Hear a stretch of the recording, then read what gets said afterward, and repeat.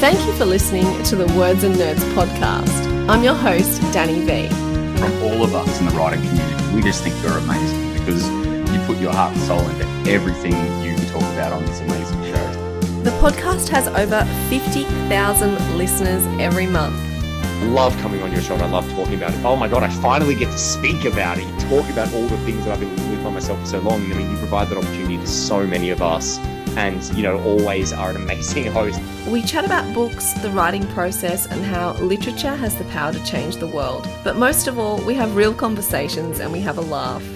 I'm feeling sick. Thanks for being here and sharing the journey.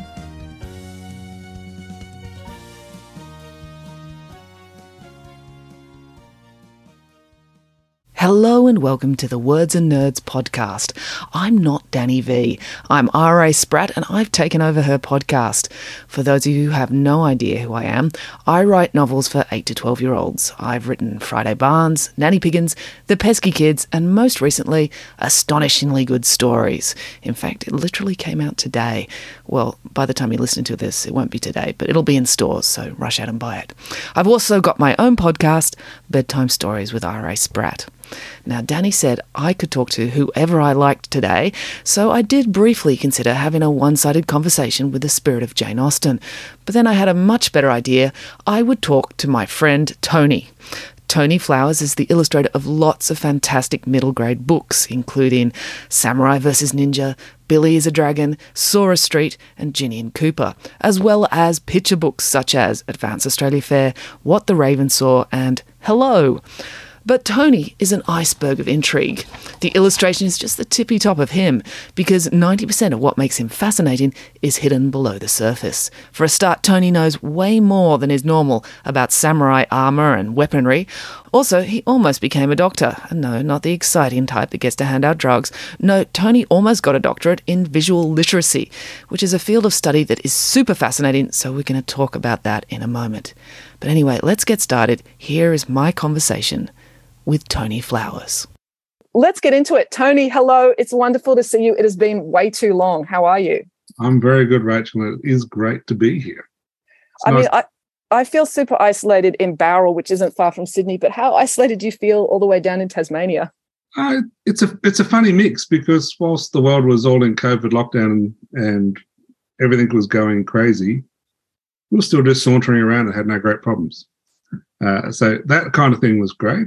Yeah. But we also felt quite isolated in that you didn't want to travel and you had that problem of if you did leave the state, you worried about not getting back in. Yeah. Very strict quarantine rules here, obviously, and because we didn't have huge COVID to start with in the community, but it has made things feel a bit more isolated, and certainly with things like festival and speaking circuits, those type of things have not been going over the last few years, and that's where we get to meet everyone and chat and have our fun. I know. It's been really lonely. It's what you probably don't realize, like Tony and I, we both have the same publisher. We're both with Puffin. And what that means in practical terms, we've known each other for 10 years. And Tony and I, we're very different people. We probably wouldn't have been thrown together by life if it wasn't for the fact that we had the same publisher. But we have ended up spending a lot of time in minivans together and at festivals in minivans. You get driven anywhere in minivans. Festivals and publishers are very cheap people who like to throw authors and illustrators in minivans. And if you spend a great amount of time in a minivan with people, you just can't help but get to know them. So we know each other pretty well from that. But are you doing more travel this year? Like Book Week is just a couple of weeks away for us now. Might be actually on when this interview goes to air. But are you going to get out and visit some schools this year? I am. I've booked myself to go to Brisbane. God, such a good idea. Go somewhere warm. Why didn't I think of that? Come on, Rachel, get with the program. Oh, my gosh. I can't believe it's never occurred to me. I always go to Melbourne. I'm an idiot. When I can, I like to plan a city and I go to the city. So stupid. So have you got a full 5 days in Book Week in Brisbane? Well, at the moment, I've got 4 days and I've only got the Friday still free, but I haven't really ramped up my promotion on that at the moment. We're coming up to Book Week, so it should be no problem. Oh, I was planning a 2-week tour. I was going to do Coffs Harbour to Noosa. That was my plan. Oh, Well, you take your motorbike, because just so you know, Tony has like a really cool Triumph motorbike, and he's doing up a Volkswagen Beetle that he's been spray painting yellow. You should totally follow Tony on Instagram so you can see pictures of his illustrations, but also the cool things he does and photos of his dogs. What's your handle on Instagram? Is it Tony Flowers, at Tony Flowers? It should be Tony Flowers _99. Yeah, you should look him up, because when we talk about his illustrations, then you can see the illustrations. So look him up now, although don't hang up on the podcast, obviously. But that's really cool. Would you do like a road trip from up the coast? I was going to do a road trip up the coast, but I'd had a few inquiries when I first put onto my speaking agency that I was going to do Brisbane, asking if I'd go south of Byron. And there was a few schools that were flood affected, and I thought it'd be really cool, but I opened it up, but unfortunately I didn't have enough bookings at that time to be able to booking alive, because you know what it's like. It costs a lot of money to go touring, especially touring. So I had to make sure I had at least 4 days booking, but I didn't get that at this stage. And I probably would have come through, but I didn't want to risk it. So yeah, and you don't want to have to gouge the schools to make it work financially. No. Yeah, exactly. I'm going to Adelaide just for 2 days, and it was just one school, but I said, I can't, that's not going to work unless I charge too much. And they just said, well, quote, and we'll see if they'll pay it. And they you know, it's you feel bad about charging schools what it actually costs. I'm still not going to make much money out of it, but you think there's the airfares, there's the hotels, there's getting to and from the airport. It really adds up. Yeah. Sure it does. I mean, so it works out. I mean, through the speaking agency, I get a little bit extra than I put out, but only a tiny bit. Yeah. But considering that's also, I have a regular job since I spoke. Yeah. So that's my holiday time. So time without my family instead of time that I could be with my family on holidays and things like that. So yeah, you've got to weigh all that up. Yeah, I think people don't get that the time away from your holiday, from your family, is so draining, because we have to do so much of it. And people think, oh, I'd love to have like a couple of days away from my family. It'll be fun. And like, that's true, like for the first 3 days, but when you have to do it for like 50 nights a year after year, you don't enjoy it. Yeah. So what's your regular job? Is it teaching or? Yeah. Last year I started teaching into the applied design degree at the University of Tasmania. So I am now an academic. You are an academic. That's super cool. So what subjects do you literally teach? Like what's the names of the subjects? The 2 units I look after are design aesthetics, which is looking at the visual language of design and how we communicate visually. And then design thinking, which is how we think about creative problem solving and how we apply that to different situations. And it might be designing an object or designing a book, but it could also be designing a system for a hospital or a public space. It's just a weird, out there creative way of thinking. That is so cool. Yeah. Yeah, because you get like consultants in business. I can't remember the name of the consultancy, where they, like a friend of mine, he like composes symphonies and stuff, and he's got an advanced degree in philosophy, but he got hired as a business consultant because they wanted people who think differently to come into their business organizations and just like challenge the way they have assumptions about their structures. So the idea of getting someone who is an illustrator to come in and look at the way you think about things is actually not such a crazy idea. Although obviously you don't think that because you teach it. Oh, I think it's kind of crazy that I do it. But hey, I don't go in and talk to businesses that much, but it's one of those things we teach as a part of that process. And I think it's a really fascinating thing, and it grew out of what I was doing for the PhD, which I didn't end up completing. But where I was looking at how you've got to make up a story about why you didn't finish. Like you slept with the person who, and there was a big fiery debate, or you were thrown out because you were too contentious. You can't just like say, "Oh, I didn't complete it." You've got to go. I didn't complete it because I got into a pistol because of the court case still pending. You can't say anything more about it. That's another good one. Yeah, it would be nice. The honest truth is life got in the way. Yeah. I mean, I learned everything I needed to from the PhD, which I loved, and I went and spoke to some really generous people who are generous with their time, and that's feeding into some of the academic work I've done. So I spoke to 7 of Australia's leading illustrator authors, people like Stephen Michael King and Graham Bass and Freya Blackwood, Gus Gordon, a wonderful collection of people who opened up their studios to me. And in that time, we were really looking at how illustrators approach the process of creating story through their pictures, what they think about while they're doing it. So it's an extension of design thinking, but for narratives. And it was great. I loved doing it, but I got busy with publishing contracts and then teaching at university. And then, unfortunately, I had some illnesses with my family members. So life got on top of things. So it didn't become the priority that it was. The thing I find too with extending your education, like master's degrees and PhDs, it's like the idea is appealing because of the status with that label. But at the end of the day, it should be about the learning and what you know and what you share about what you know. And I find with what I do, I am just learning so much every day. And there is no label or status that goes with that. But do I need the label and status? I would rather have the knowledge. I don't know. That's what I think. Haven't you already got the label of world famous, amazing, fabulous author? Yes, I have that. But if it was Dr. World Famous, fabulous author, that would be even better. Well, it's funny because, you know, I'm a bit of a nerd, as you probably know. So a Doctor Who fan, but I was always a fan of the Master more than the Doctor.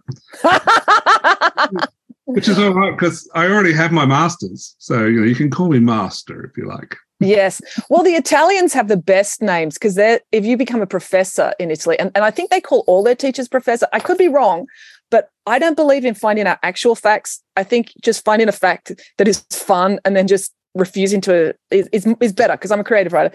But I believe all their teachers are called professors, but female professors are called professoressa. So I would like to be Professoressa Spratt. You should apply to a university in Italy and try and get an honorary doctorate. Oh, I should have gone to university in Italy because, you know, they don't do written exams. They do verbal exams. What do they call it? Something voce. But anyway, I would have been so much better at that. I was so bad at essay writing at university. It really held me back because you really should be able to write essays at university level. But I digressed all the time, and that's not what they want. Well, let's put a call out there to any Australian university that wants to give you an honorary doctorate. Please contact Rachel now. Yes. Although honorary doctorates, they don't really count, do they? They just give them to Taylor Swift so she'll come to their speech tonight. Yeah, they're going to want you there. Oh, yeah. No, I don't think so. Not even my own children like listening to me speak. Anyway, back to you. So the visual literacy stuff I find so fascinating because for me, that's one of the things that people, they don't appreciate the importance of it. So can you just explain what it is and why it's important for children to develop visual literacy?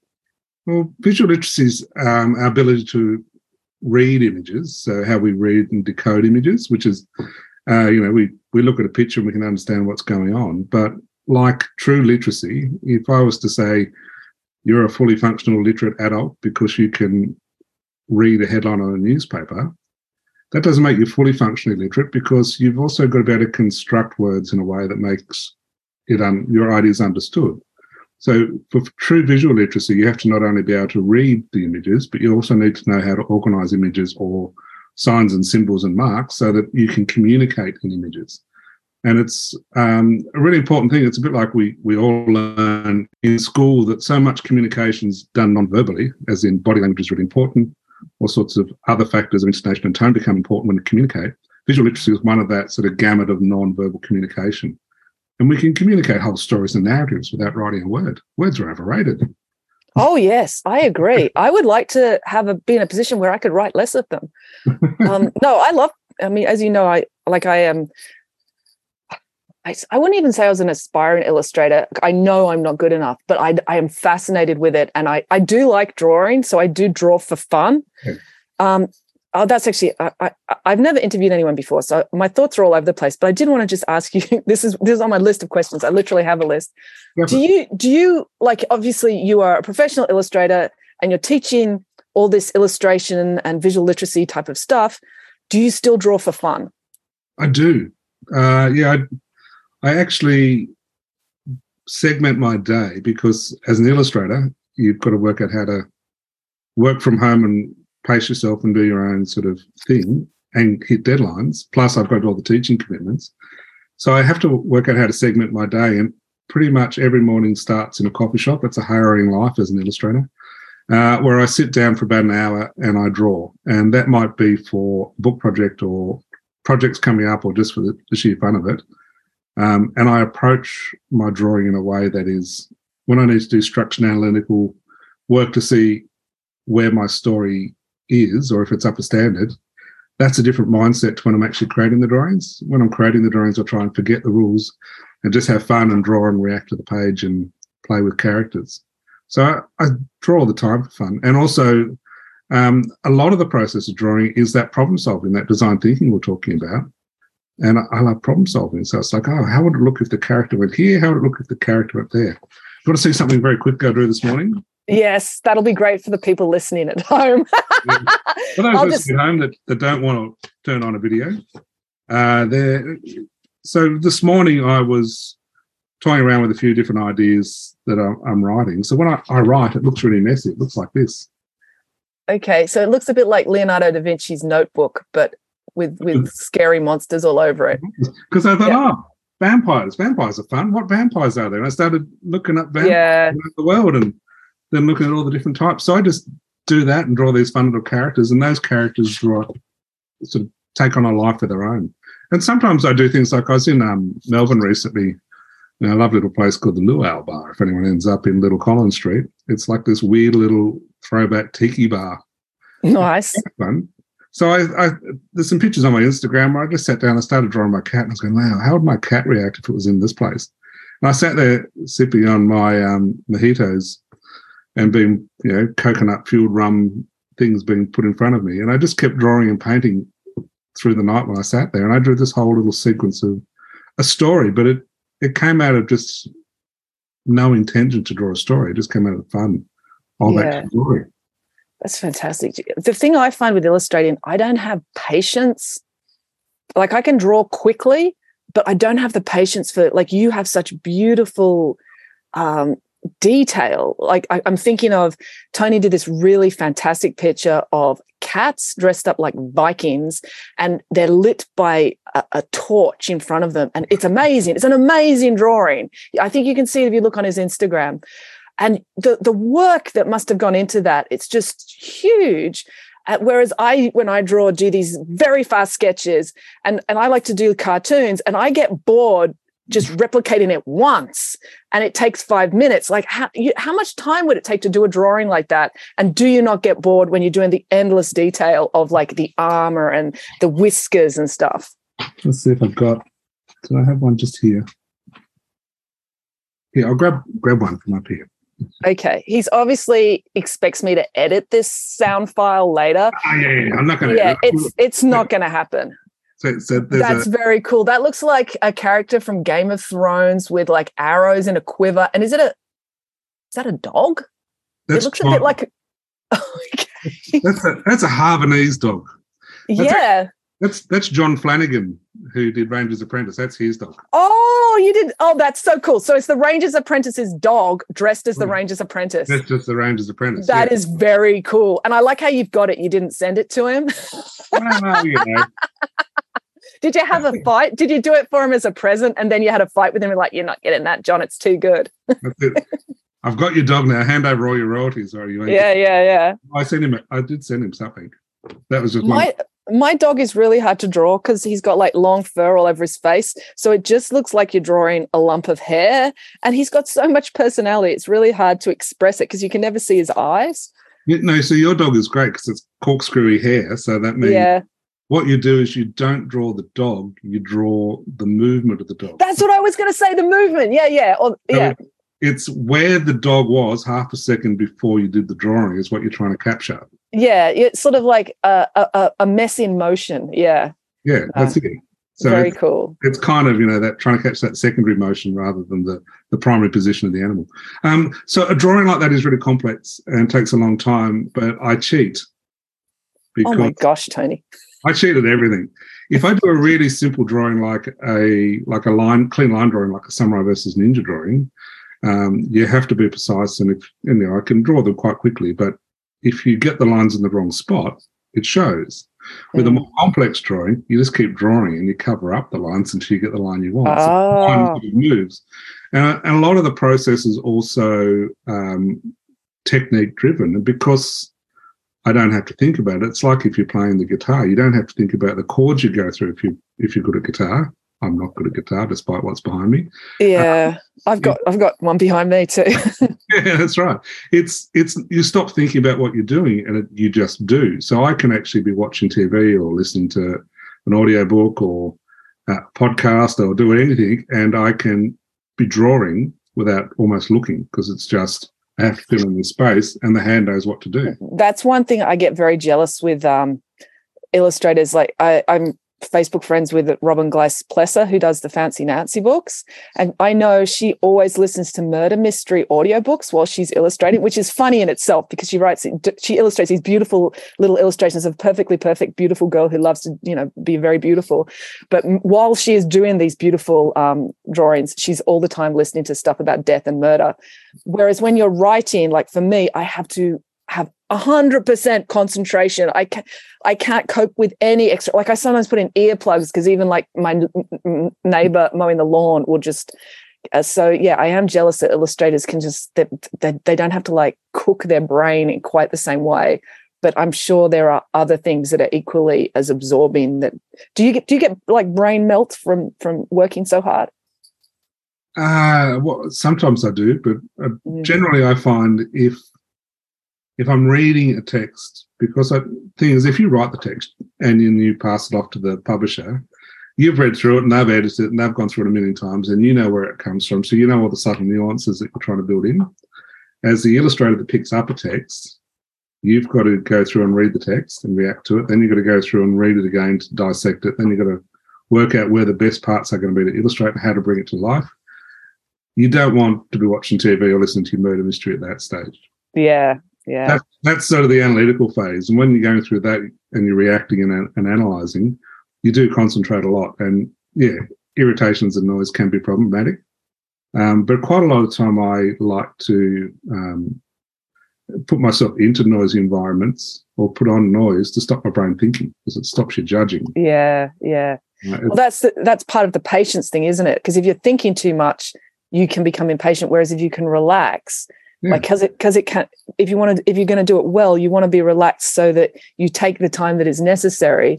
Yeah, I get what you mean. The Zen focus that we illustrators have that authors lack. All right, let's talk about your Japanese stuff, because that's the other like fascinating thing about you. Seriously, you have so many. Like we could talk about Volkswagen Bugs for 20 minutes. I'd be quite happy. Oh, by the way, I took a photo of a Volkswagen Bug for you the other day. I met a guy at the Dingo Sanctuary at Bargo who had a black Volkswagen Bug that he painted matte black. It looked so cool. So I'll send you the photo. It looked really awesome because you're spray painting yours yellow, and I thought Tony could do a way cooler color. Are you gonna have Go Faster stripes on the side? No, mine was originally yellow. It's a 1961 Beetle. Yeah. And I picked it up as a project a few years back.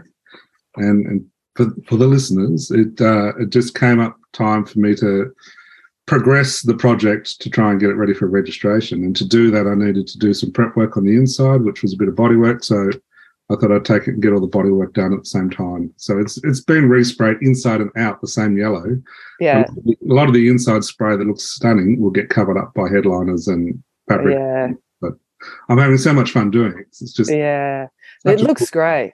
Yeah, well, when I was a kid, my mum had a Volkswagen Bug, and it was bright orange, and it was so cool. And like you'd ring it, because it was back in the old days, like you'd be trying to get home and you'd find a payphone, and it's like, oh, thank goodness, and it'd be baking hot, and you'd have your 20 cents you put in, and you'd ring mum. It's like, Mum, can you come and get me? And she'd be like, oh, okay, fine.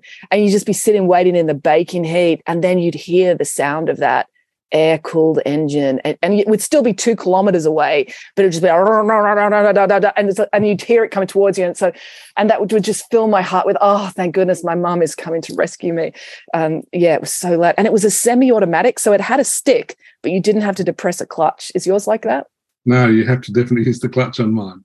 Okay, anyway, so back to Japan. So yeah, you know a lot about Japanese samurai armor and stuff. How did you get interested in all those things? Look, I've been a Japanophile probably all my life. I was trying to analyse this a few years back when I was working out how come I became so fascinated by Japan. And, as a kid growing up, I used to watch Astro Boy and Kimber the White Lion, and not realise that I was starting to be indoctrinated by Japanese culture. And then in the early 80s, I came across a movie called Nausicaa Valley of the Wind, Studio Ghibli's first movie, so by Miyazaki, and it's Spirit Away fame. And I just watched this thing and devoured it, and just loved the fact there was an aesthetic there and a way of storytelling that was different from Disney and Vera cartoons. It was a very different way of different sort of design sensibility, which I really liked. I wonder, like with visual literacy, whether, and how manga is huge, obviously, in Japan, whether they are a more visually literate culture because their alphabets are more stylized symbols. So they are learning to look at detailed symbols from a very young age. Otherwise, they wouldn't be able to read and write. Do you think that would have an impact on that sort of visual literacy? Is it translating into other mediums? I should imagine it does. I mean, everything in Japan is just beautifully done. If you get like a sushi roll, the way they wrap things up in shops is just amazing. It's like, you don't need to gift wrap my food for me. If you walk around any city, like the municipal manhole covers all have their own decorative finish. Yes. So denote the city, and they could be cherry blossoms or it could be wave patterns. And there's just this visual sort of aesthetic that goes through the entire culture, and it doesn't matter if it's modern or old. It's stamped in there. And I sort of got it. I remember when I was younger, there was the mini series James Clavell's Shogun, the adaptation of the book, and I was fascinated by that as a kid. I was probably middle high school or something when that came out, or late primary. I can't remember, but it was. It was fascinating, just this otherworldness, the exoticness of it all. But then I've been lucky enough, I've been there now 5 times. And each time I go, you just fall in love with the place even more. And you get to build on the knowledge, which is really nice. So specifically, like you did the Samurai versus Ninja books with Nick, is it Falk or Falk? Nick It's spelled Falk, isn't it? It's spelled Falk, but it's pronounced. Let's just call him Nick, because we can all pronounce Nick. You did the Samurai and Ninja versus Ninja books with Nick, and there's all the armor stuff. But did your interest in all that, the illustrating samurai armor, predate writing those books? And did it influence the books, or was it the other way around? No, it influenced the books. Nick and I were talking about new series to come out, and we were having a discussion about possible areas, and ninjas came up, and we were talking about it. He liked history, so he thought it'd be fun to do this thing, and he knew that I liked Japan.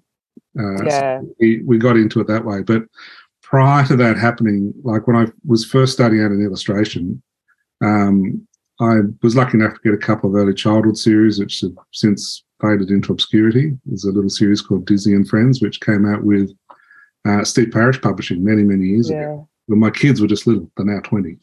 And then it's really hard to get into the industry, but you need practice and you need to be able to show a portfolio.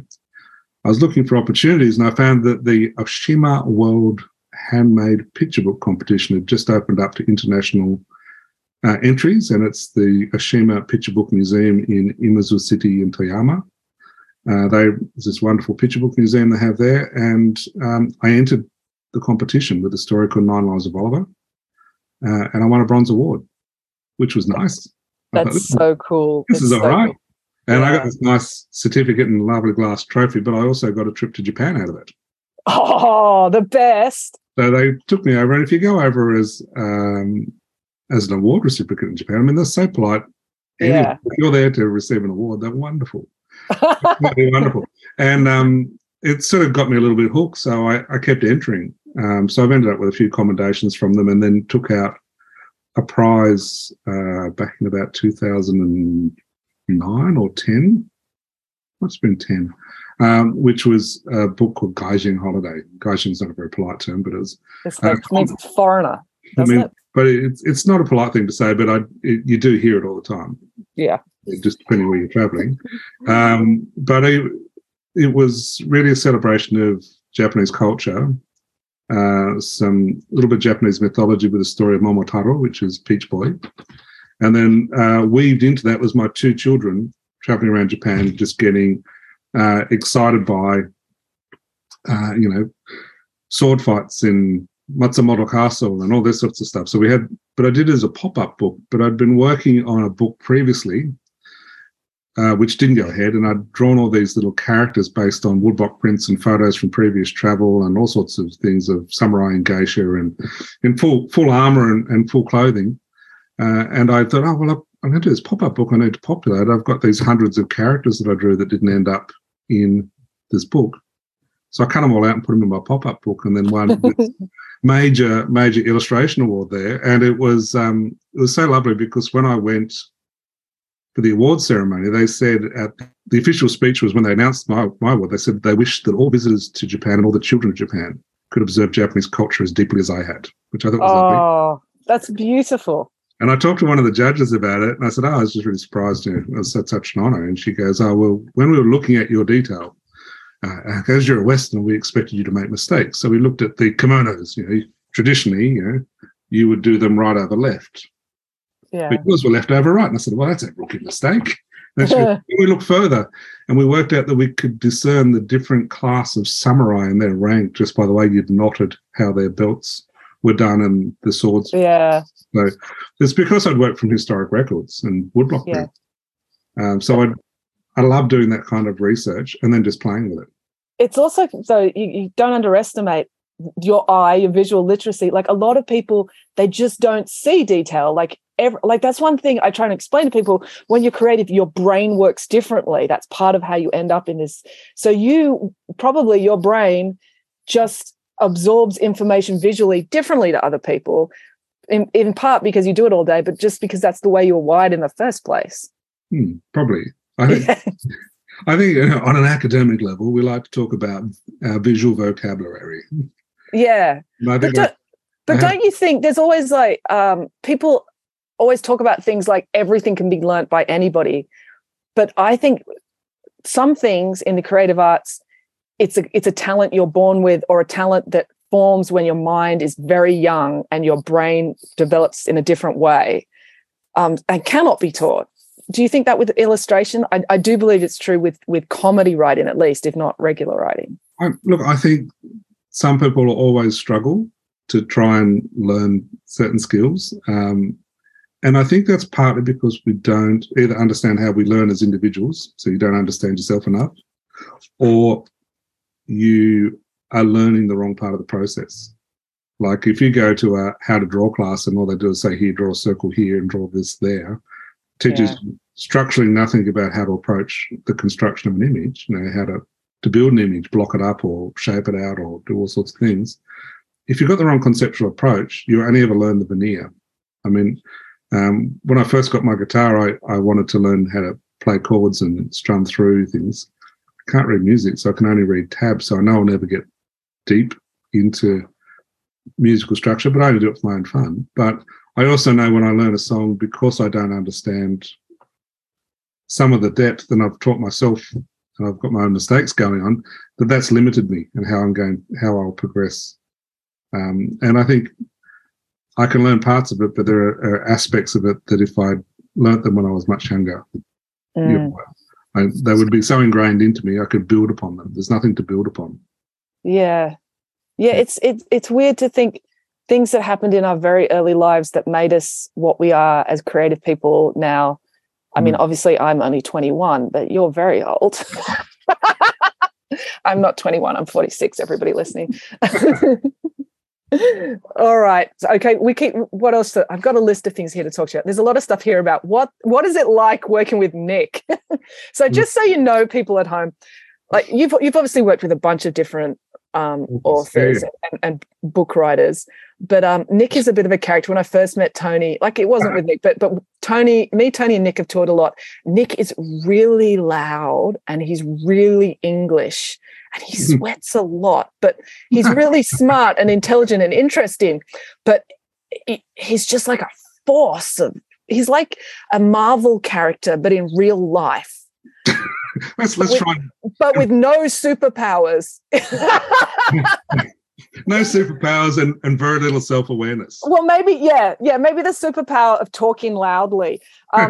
So what's it, just like the process of like, do you come up with the ideas and then say, Nick, write a book? Does he come up with ideas? Do you get together and brainstorm? Obviously, he's living in England now, so that makes it a little bit more challenging. Yeah, so explain that process. We've not collaborated recently. We have had a few communications. The process was generally to start with, he had a story and he needed an illustrator, and then we talked about it. And then in his very English way, it's like, oh, well done you, bravo, bravo. Good on you, jolly good show.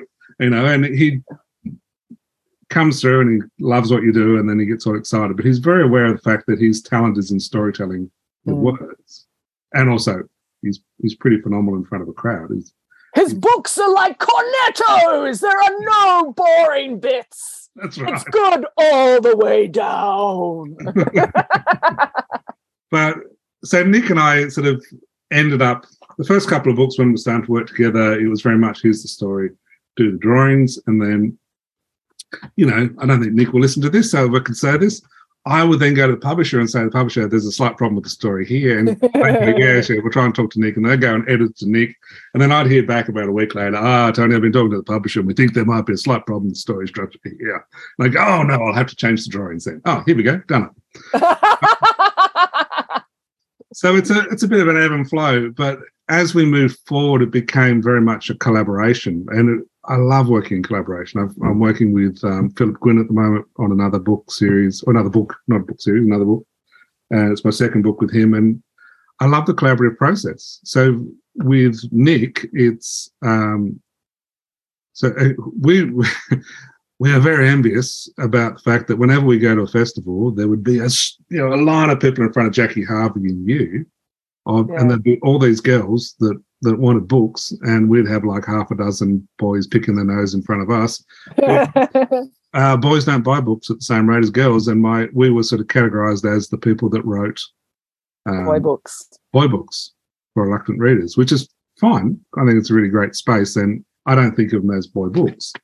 But I remember we decided to pitch, we were going, let's get around this, let's get our brains around this. So he got his brain working, I got mine, and we came up with the story of Mira the mermaid. We had this whole story. It was great.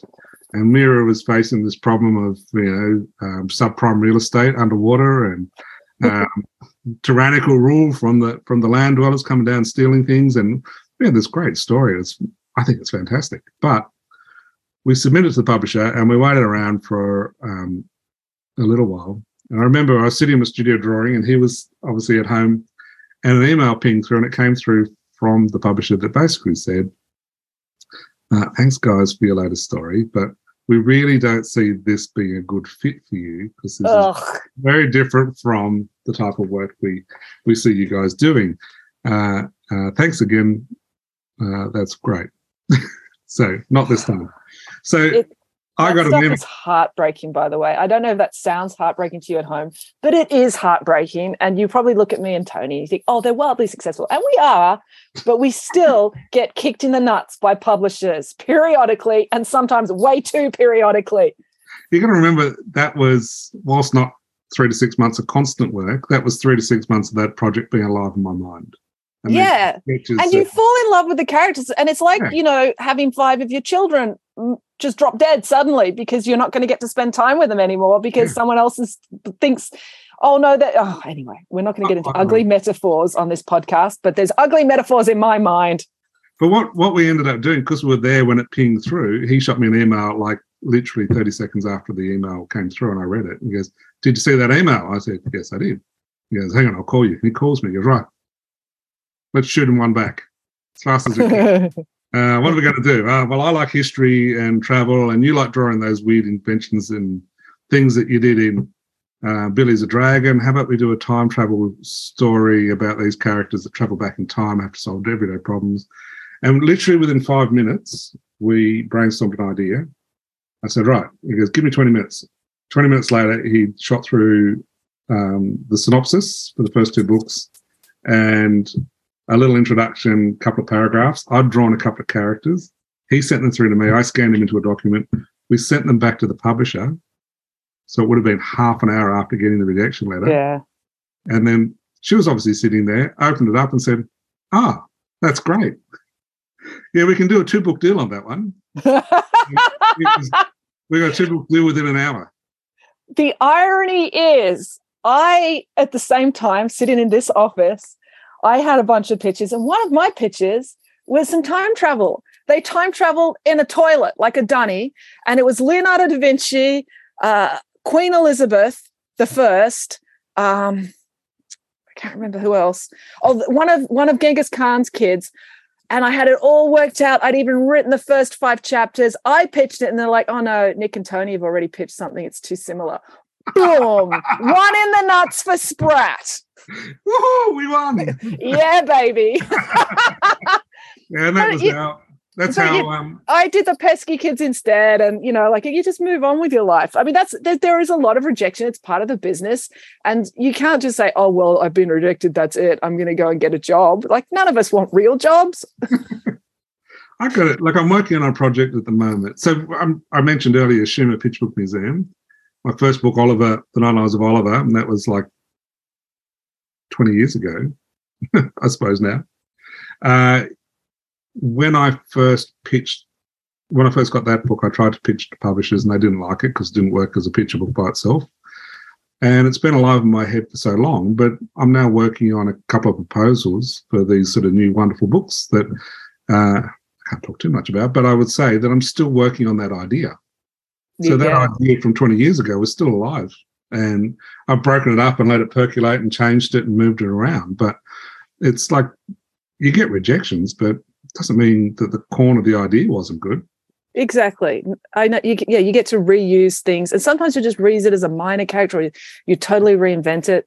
I mean, the Nanny Piggins was my first book. I had that written on my whiteboard on my office wall. I had like a list of projects I wanted to pursue, and it was about the 5th thing on the list. And I pursued them in order. So it was like 4 years before I got to Nanny Piggins. And the other 3, I can't even remember what they are. So that's just the way it is. It's part of the creative process. Is sometimes you're disappointed and things gets rejected. And really it's a mistake. They've made a terrible mistake, but you can't just give up. No. And eventually someone's going to discover that wonderful book about the time-traveling toilet. Maybe you should collaborate with an illustrator that knows how to do it. It was going to be that when you spun the toilet paper roll, you went further back in history. Oh, it was going to be so good, and Queen Elizabeth was going to be so angry. And anyway, it'll happen eventually. I ended up writing a book about Hamlet, so that's something that's coming up soon. But that's for older kids. Anyway, let's wrap in the plugs now. What are you working on now? What do you need to talk about? What does your publishers and everything want you to be plugging? Plug away.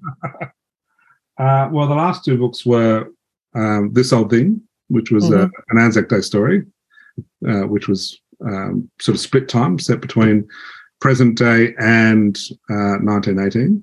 Mm-hmm. And that was sort of fun, full-on picture book. Then prior to that, I did Advanced Australia Fair, as you mentioned in the opening, which, of course, features actually both of them feature my Triumph motorcycle, but Australia Fair features the Yellow Beetle. I don't know if that makes a tax deduction, but definitely. Maybe I need to build a whole series around it. But I'm currently working on a book with Philip Quinn. So we did a book together a couple of years ago called Small Town, and our new book is called Grandma's First Tattoo. Oh, that's very cool. I had a fan in Tasmania who got a tattoo for every decade she was alive. Wow. And sadly she passed away last year, but she got up to she had 7 tattoos, and she'd send me photos of them. She was a big Friday Bunch fan. No, I had so Grandma's First Tattoo is a really fun story. It's about a young girl that goes to school at show and tell. So it's like my hand shoots up at show and tell. Someone got some news. Yes, I shoot my hand up. My grandma's coming back from Bali. She's got her first tattoo. And it's like, I think I could be in trouble, but I think I know it will be fine. The teacher says, I bet your grandma's body art isn't as beautiful as mine.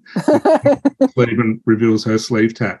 And from then on, it's the kids trying to guess what the tat's going to be. So they're just going through different guesses. But some of them relate to the cultural reasons why we have tattoos. Some relate to sort of fun sort of pop culture, and some sort of more significant reasons. So it sort of weaves in behind that in this sort of fun, really traditional picture book type thing, but all about tattoos.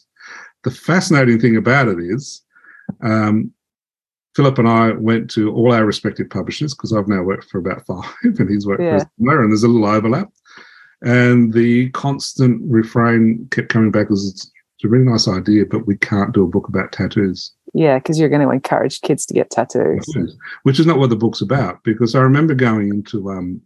Just so you know, listening at home, this because I've written a lot of television as well as books, there's a thing called emulative behavior, which means if you demonstrate something, children will copy it.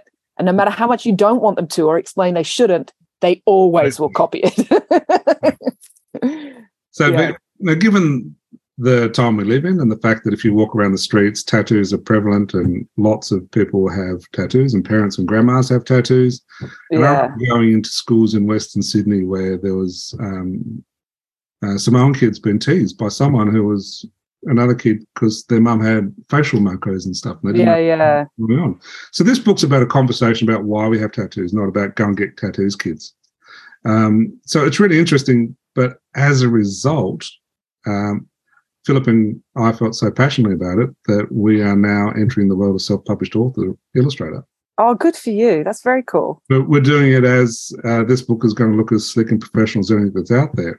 And every bookseller I show it to just goes, wow, that's fantastic. We will get some. And some of the illustrations you'll see on my Instagram and stuff are from that series. And they're going to be visually very striking because there's a lot of negative space used and pictures emerge from nothingness to become the tattoo, because when you get a tattoo, that's part of the process. And so if you're listening at home, you wonder what Tony means by negative space. Is this correct, Tony? Like he's also another thing he has done that he's won awards for is street art, like chalk art. So then if you're doing a bitumen street, you use the black and the white sort of in reverse to what you would normally do with an illustration. So when you use, say, negative space with tattoos, it's a similar sort of idea.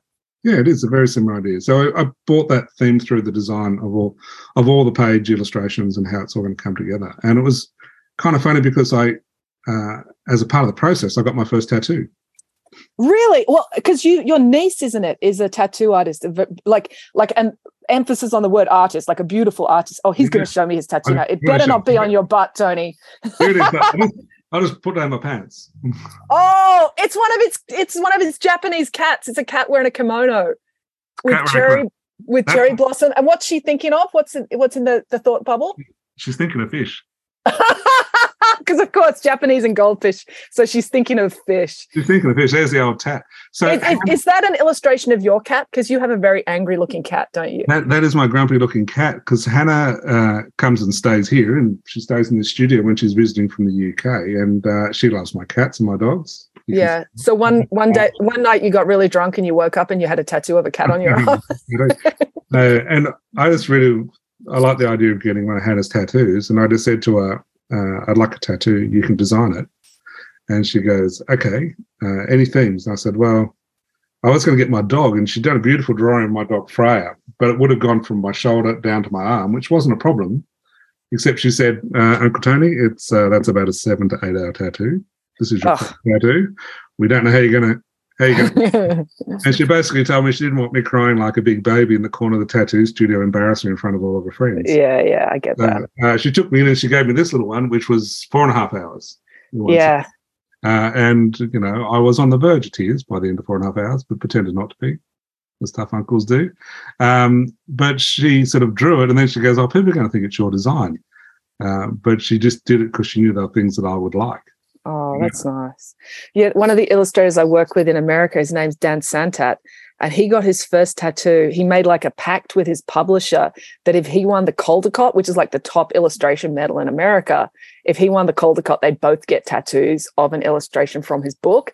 And he thought he would never win it. And so when he did, they both had to go through with it. So he's got one on his arm and she's got one on her leg. But so I thought, what would I do when I win a big award? And then, I thought I'd get Nanny Piggins bungee jumping down my arm. But then I've never had to worry about it because I've never won a major award. I don't write the right type of books. I know how you feel. Yeah. But we're creating beautiful things for kids and bringing joy. So that's the main thing. All right. Sorry. Yeah. I was going to say, I'm working on some new projects which relate to that idea of the 3D street chalk art, and I'm hoping to bring that to books. But it's been a process of over 10 years of developing how to adapt that to a narrative story frame, sort of frame. Yeah. But I'm hoping something in the next couple of years will be coming out in that area. I'm doing a lot of drawings at the moment, which I can't share on social media, which is really a bummer because I do all this work I normally share. Yeah. I always just tell everybody everything because I figure no one listens to me. So if they're going to steal my ideas. Someone told me the other day that on Roblox there's characters with bacon hair. And I'm like, I swear they got that from me because that's like Rapunzel bacon hair is a story I wrote. And it's like, surely no one else came up with the idea of people having bacon for hair. That's a weird idea, even by my standards. So, yeah, I just figure I come up with so many ideas. Like, I don't want people to steal my ideas, but if they do, what can you do? That's right. I guess. Anyway, Tony, it's been lovely talking to you. Have we covered everything? Is there anything else we should talk about? We don't want your publisher being angry with you or me. Well, no, that's okay. I mean, at the moment, I've got a new book coming out with Walker Books soon called Scout and the Rescue Dogs. That's a little way off. And I'm in one of those weird positions where I'm sort of working on this book with Philip and I, but I'm not contracted to do any other books at the moment. That's very empowering. That's not empowering to have no contract, but it's empowering to write what you want to write. Like during COVID last year, I decided I was going to write this book about Hamlet, and they're like, we don't want to publish a book about Hamlet. And I'm like, well, I want to write one, so I don't care because I like doing it. Sometimes that's kind of fun though, isn't it? To just do what you want. Well, it's allowed me, because I have all these back burner projects, and it's allowed me just to get into those. And now I'm sort of at that stage between teaching for the university and what I'm doing with Philip and my project alone as a standalone. I've been able to really dig into it. Now I'm starting to go back to the publishers and talking to them about these new series that I've developed, and I'm just waiting to hear back from one at the moment. And depending on what they say, then I'm going to open it up for a bit of a bidding war, I think. Oh, I'd love to be the subject of a bidding war. At least I'm going to fantasize in my head it would be a bidding. Yeah. It will really be someone going, oh, I don't know, Tony, is that right? Yeah, it'll be a bidding war, and then there'll be all the awards, and then I'll have to get the full sleeve tattoos for all the illustrations from all the awards. Yeah. I'll tell you what, we'll get matching tattoos the day that one of us sells 1 million books for one of our releases. Oh, Tony, I'm almost at 1 million books, but that's not in total. Oh, okay. One. It's got to be one release. All right. One release that hits the million. Okay. So when we get 1 million books, we'll get tattoos. All right. Yeah. Okay, deal. All right. Well, it's lovely to talk to you and have human contact with another person who is creative and not just one of my friends from the gym who doesn't understand what I'm complaining about. So, and I hope to see you in person soon. And kudos to you for thinking of going to Brisbane in Book Week. I can't believe that never occurred to me. All right. We'll plan next year. What do you reckon? Perth. Yeah. 2023. Oh, Darwin, just somewhere warm. Oh, Perth would be nice, actually. Okay. Oh, actually, there's one last little thought on the way out. I'm a suffering illustrator, and you know how it is being a creative person. Everyone at home is probably thinking, oh, I'd love to be an illustrator or an author, and they must have such glamorous lives. And normally we don't. Yes, I'm laughing just so you know visually what I'm doing. I've just been awarded a residency in Paris. Oh, how do you get stuff like that? You've got to be fabulous, Rachel. You know that. Oh, I never get anything you have to apply for because when they speak to me, they find out about my personality and they're frightened. Oh, I'm so jealous. I love Paris. I've just set a book in Paris. Friday Barnes 12 is set in Paris. You have to read it. And I know the floor plan of the Louvre inside out because of my book. So, yeah, I'm planning to go and do some research for some books. All right. Thanks, Tony. Bye-bye. See you later.